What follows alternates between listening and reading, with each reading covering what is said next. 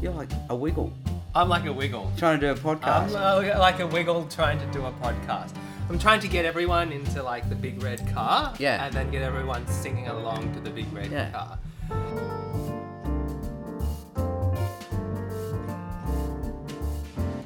Hey there, and welcome to the first podcast of Espresso and Earl Grey, where bright thinking meets leisured brewing. I'm Sam, and with me is another Sam, Dr. Sam Chan, and we're just two Sams brewing about life's questions, seeing the world through different eyes and connecting ideas with everyday lives. On this podcast, we'll be talking about topics ranging from failure to success to love and friendship. And today we're going to be talking about how being first, second generation Asian migrants has insights into living in a COVID and post-COVID life. And without further ado, let's get brewing. Sam, we're both Asian Australian migrants. Are you first generation or second generation? I came at 6 months old. So essentially second generation. Yeah, so I was once in America where all these Korean Americans introduce themselves as I'm 1.5 or I'm 1.8, I'm 1.9. Yeah. So they actually go to that sort of degree of differentiation. So I guess I'm 1.99 or is it 0.99? 0.5. Okay. Whereas I'm a 1.5. Yeah. I came here when I was 6. Yeah. So you would have seen less of you needed less integration into Australian culture, or was that not the case? I had a really hard time. Yeah. Because there were no Asians in my day. Yeah. So if you saw another Asian across the street, you would cross the street just to say hi and introduce yourself. Yeah. And how did that difference kind of shape you? I think you really don't know who you are. I know that's such a cliche, and it was made worse because my parents moved from Adelaide to Sydney when I was 8.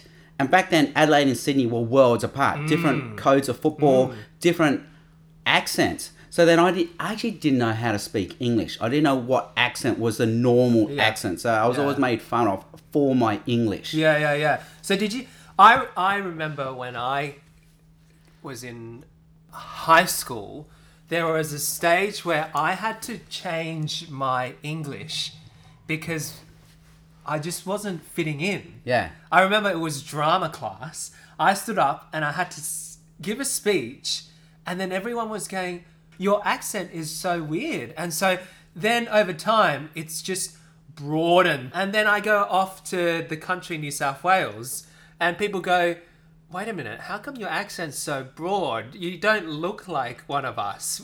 Was that your experience as well? Yeah, so you notice most of our Asian Australian friends have hyper-ochre Australian accents. Yeah. It's almost to compensate. Yeah. Because the Chinese, I don't know if you noticed, they over-pronounce their words because they think that's what you're meant to do. So I was once a narrator in a school play in 3rd class where I had to say the word potato. And I kept saying potato because that's how you pronounce it. Yeah. And you'd have the whole hall laughing every night when I said potato. And I was really confused. I was like, how else are you meant to say potato? And I realised you're meant to say potato. Potato, yeah. Potato. I remember in year 5 and 6, I had a teacher, and I was taught always that it's Australia. And I would say Australia, and she would say Australia. But anyway, did your parents take the brunt of that kind of shifting of migration? They're either happily naive or they just navigated through it and thought that was a normal way of life. But I think for our parents, they always remember the Hong Kong they left. Yes. And Hong Kong is very class-orientated, very hierarchical. Yep. And then they come to very working-class Australian suburbs. And so my mum is always trying to dress me up for school. You know, there's a school photo. She's trying to put a part in my hair and a tie on and even a blazer in a public Western suburb school. And when we went to church, you know, everyone in our church was wearing thongs and shorts and t-shirt. And my mum was always trying to put me in a collared shirt. Yeah. leather shoes. So it was really hard. I think they were oblivious Yeah. to what was going on. Yeah. It seems like you were part of the earlier Yeah. maybe the first wave of migrants, whereas I'd come in the 90s, Yeah. where there were already established Australian Chinese people. And I remember going to church, and I wanted to wear thongs. And it was like a big no-no in this Chinese church because you weren't respecting anyone. Yeah. You had to wear some sort of enclosed shoes. It seems like that church was an RSL club. How can we learn in this COVID state where things are just changing and adapting? What can we learn from being migrants, you reckon? I think just thinking, where is my identity? Where is my status? So I think for my parents, status still was being seen to be proper. That's why your parents wouldn't let you wear thongs, because that's improper. I was just seeing today a friend post on Facebook their family portrait, professional portrait, and the mum, the dad, and the 3 gorgeous teenage kids, they're all boys, all had long flowing hair that went down to their shoulders. Are they Chinese? They were Chinese, Oh, wow. right? Because in the 70s, everyone had long hair, the men, but my mum would refuse to let me have long hair. So I always had to have short hair because long hair was improper. Yeah. So I think, again, my mum not coping with the changes and what that means. Yeah. And COVID does the same thing. It takes away jobs. It takes away things that we once thought were really, really secure. And it forces us to ask, well, who am I? Yeah. Like, if I'm not working, who am I? Who am I if I'm just sitting in my study in pajamas talking to a if I've lost webcam? my job, Yeah. if I can't see my friends, and I think as a second generation or first generation migrant, we've kind of had to navigate that identity of not fitting in to general society, and at the same time not fitting in to Chinese culture, and trying to find out our own personal niche. And that's where the adjective Australian Asian or American Asian comes in, right? Because you're not Asian and you're not Australian, you're Australian Asian. How would that apply to in this period? Is it trying to find a different in-between identity or a more solid identity when everything around us is falling apart? Wow, that is so good. Because, as you know, with Asian Australians, we're called third culture people. Because you're not Asian, but you're not Australian. You're of a third culture. So when me and my friends travel overseas to the UK, Canada, USA, and we look for a church, it's interesting, we all look for a Chinese church because we find other third culture Anglo-Asians. We're not Canadian, we're not UK, we're not USA, we're not Australia, we're not New Zealand. We're of a third culture, which is the same. And this COVID thing is exactly the same. If we're not of work anymore, if that's not my status, and if it's not sports or hobbies, because we're not doing that either, what is this third culture that I'm clinging to? We've all been forced to create a third culture because we've been forced to be refugees or exiles from our original cultures.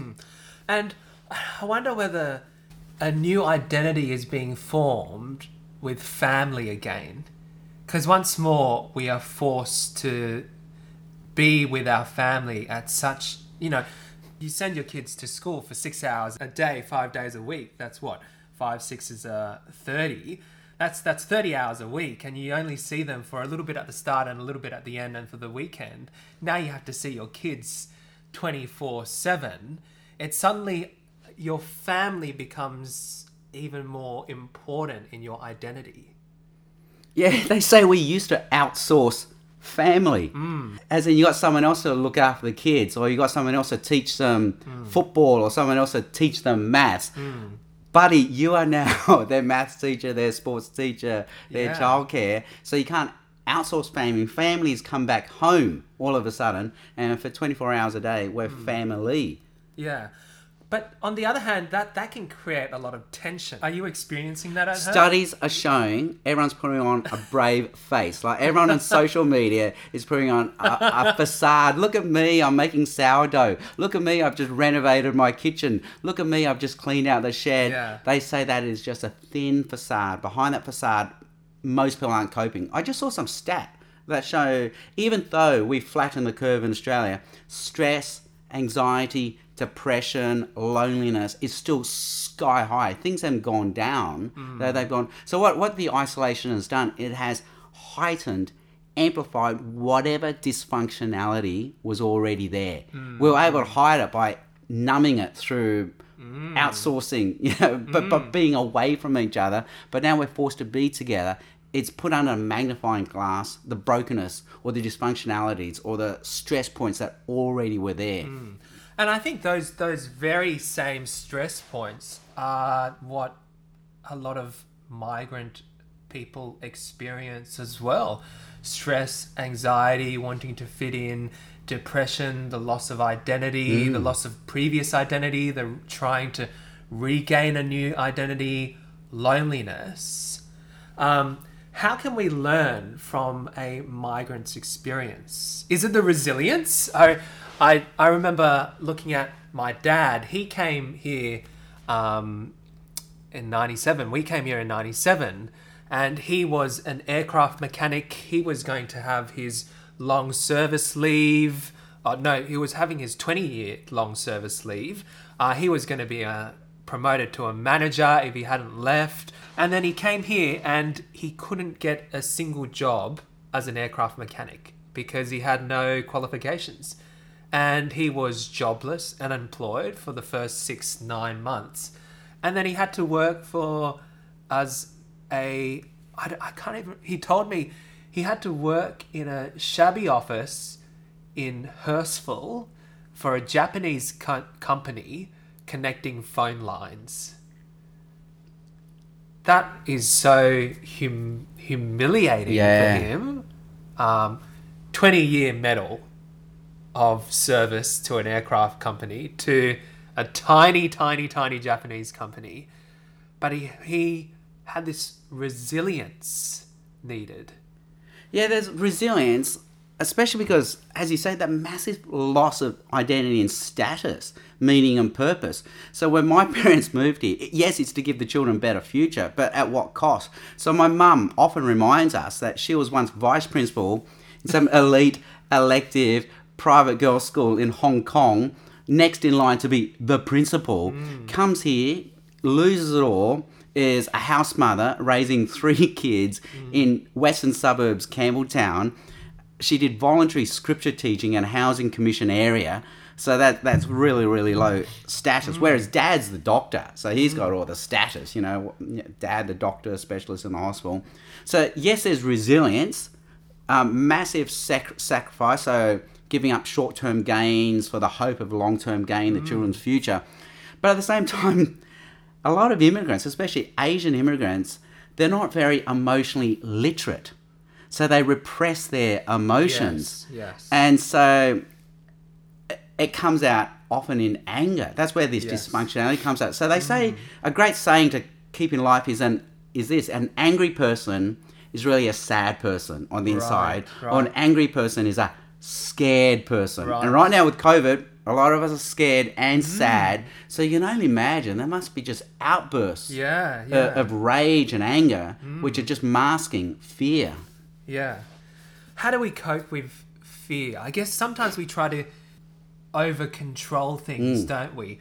I don't think my parents did it overly hard, but I think they were scared for their own future. But so they put a lot on me as the only child to succeed, to be good. But then that's always under the guise of do the best that you can do, with the hint that the best that you can do is actually an A. But we can throw our fear into wanting to control our situation or control things that we can control, so that we have that illusion of control.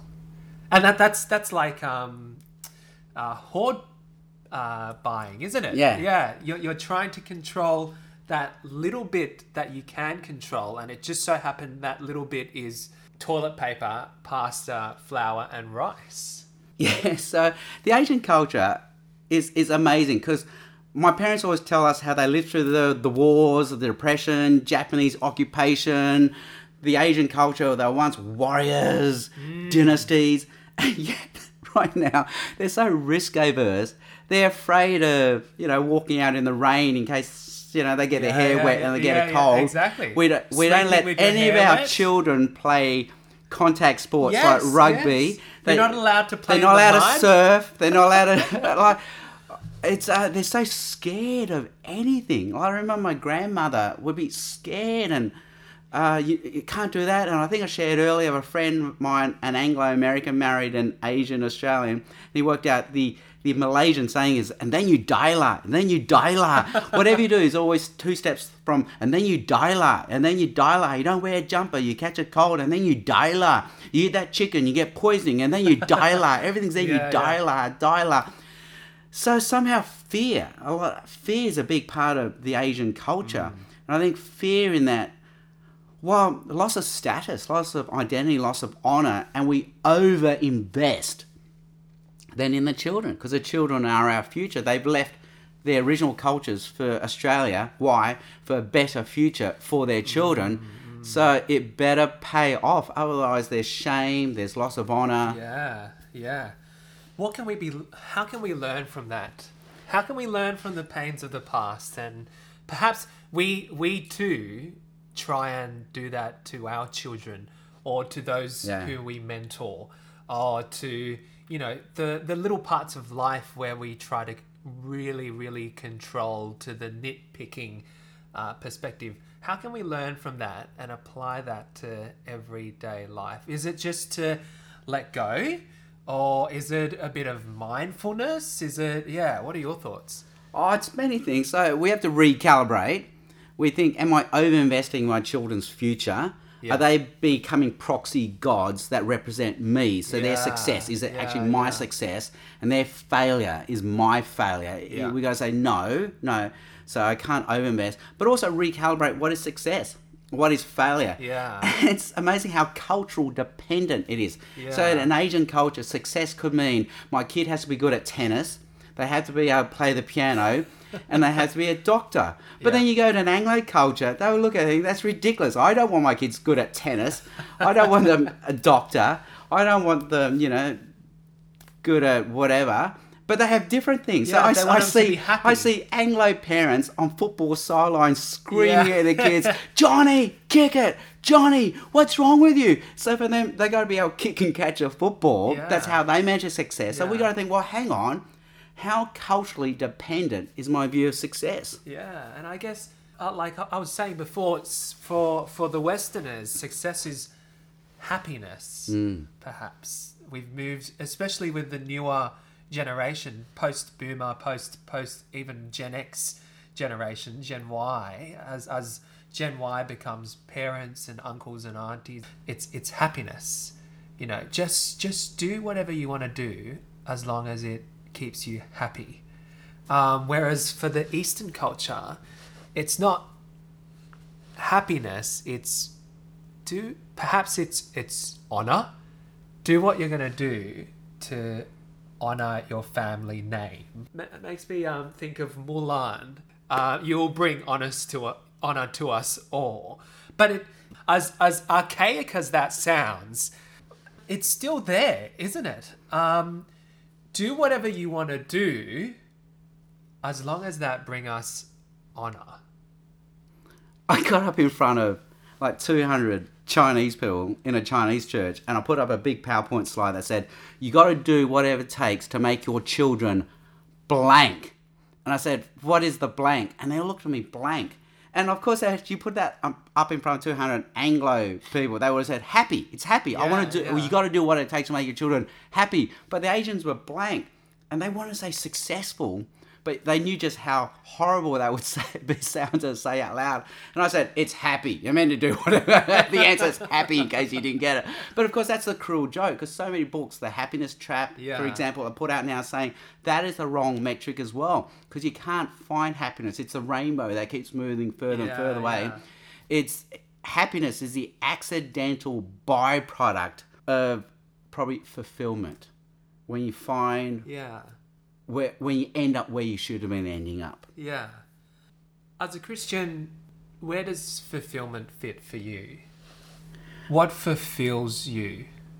Yeah, so fulfillment presumes there's design, because you have to be designed for something in order to be fulfilled. Yeah. And that's where the Christian... There's a goal, there's a telos. That's right. It really helps, because I'm not just random atoms and molecules. I'm not creating my own purpose, which is such an arbitrary construct. That's like a country printing its own money and trying to give it value. We can't create our own purpose. But Christianity says there's a God who's designed us for a purpose. Yeah. And there are many things, but the ultimate one is to just enjoy a relationship with Him, where we love Him, He loves us, and we get to worship and enjoy His glory. And in that moment, we find rest, shalom, peace, fulfillment. Yeah. I kind of think to myself, when we put we've been talking about identity, work, honor, shame. When we put our identity on those kind of things, it makes me really angsty. When I put my identity on trying to have people's approval, it makes me really scared about the next thing. But then when I'm just sitting there and going, well, I don't need to do that.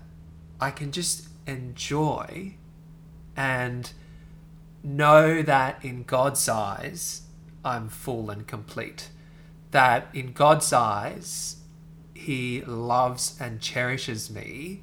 I can slowly, but in an imperfect way, put everything aside and just sit in that rest.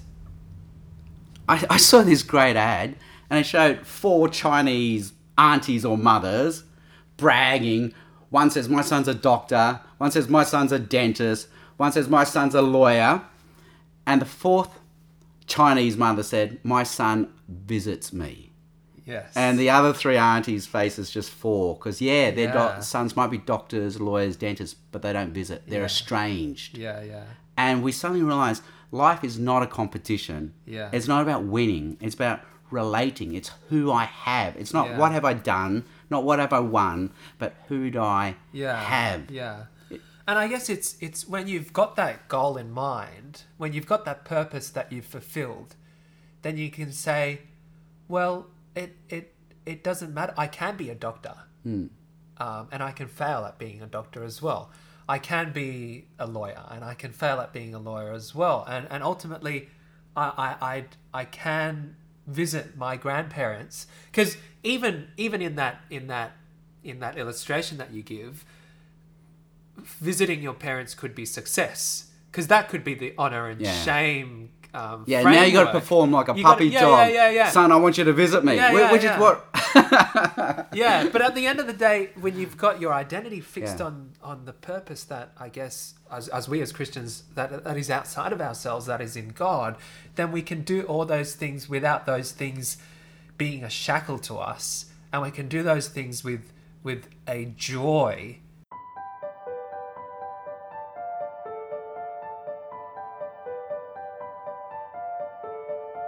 The government has just... Gladys Berejiklian's just announced that things are the laws are becoming a little bit more lax on Friday. And things are going to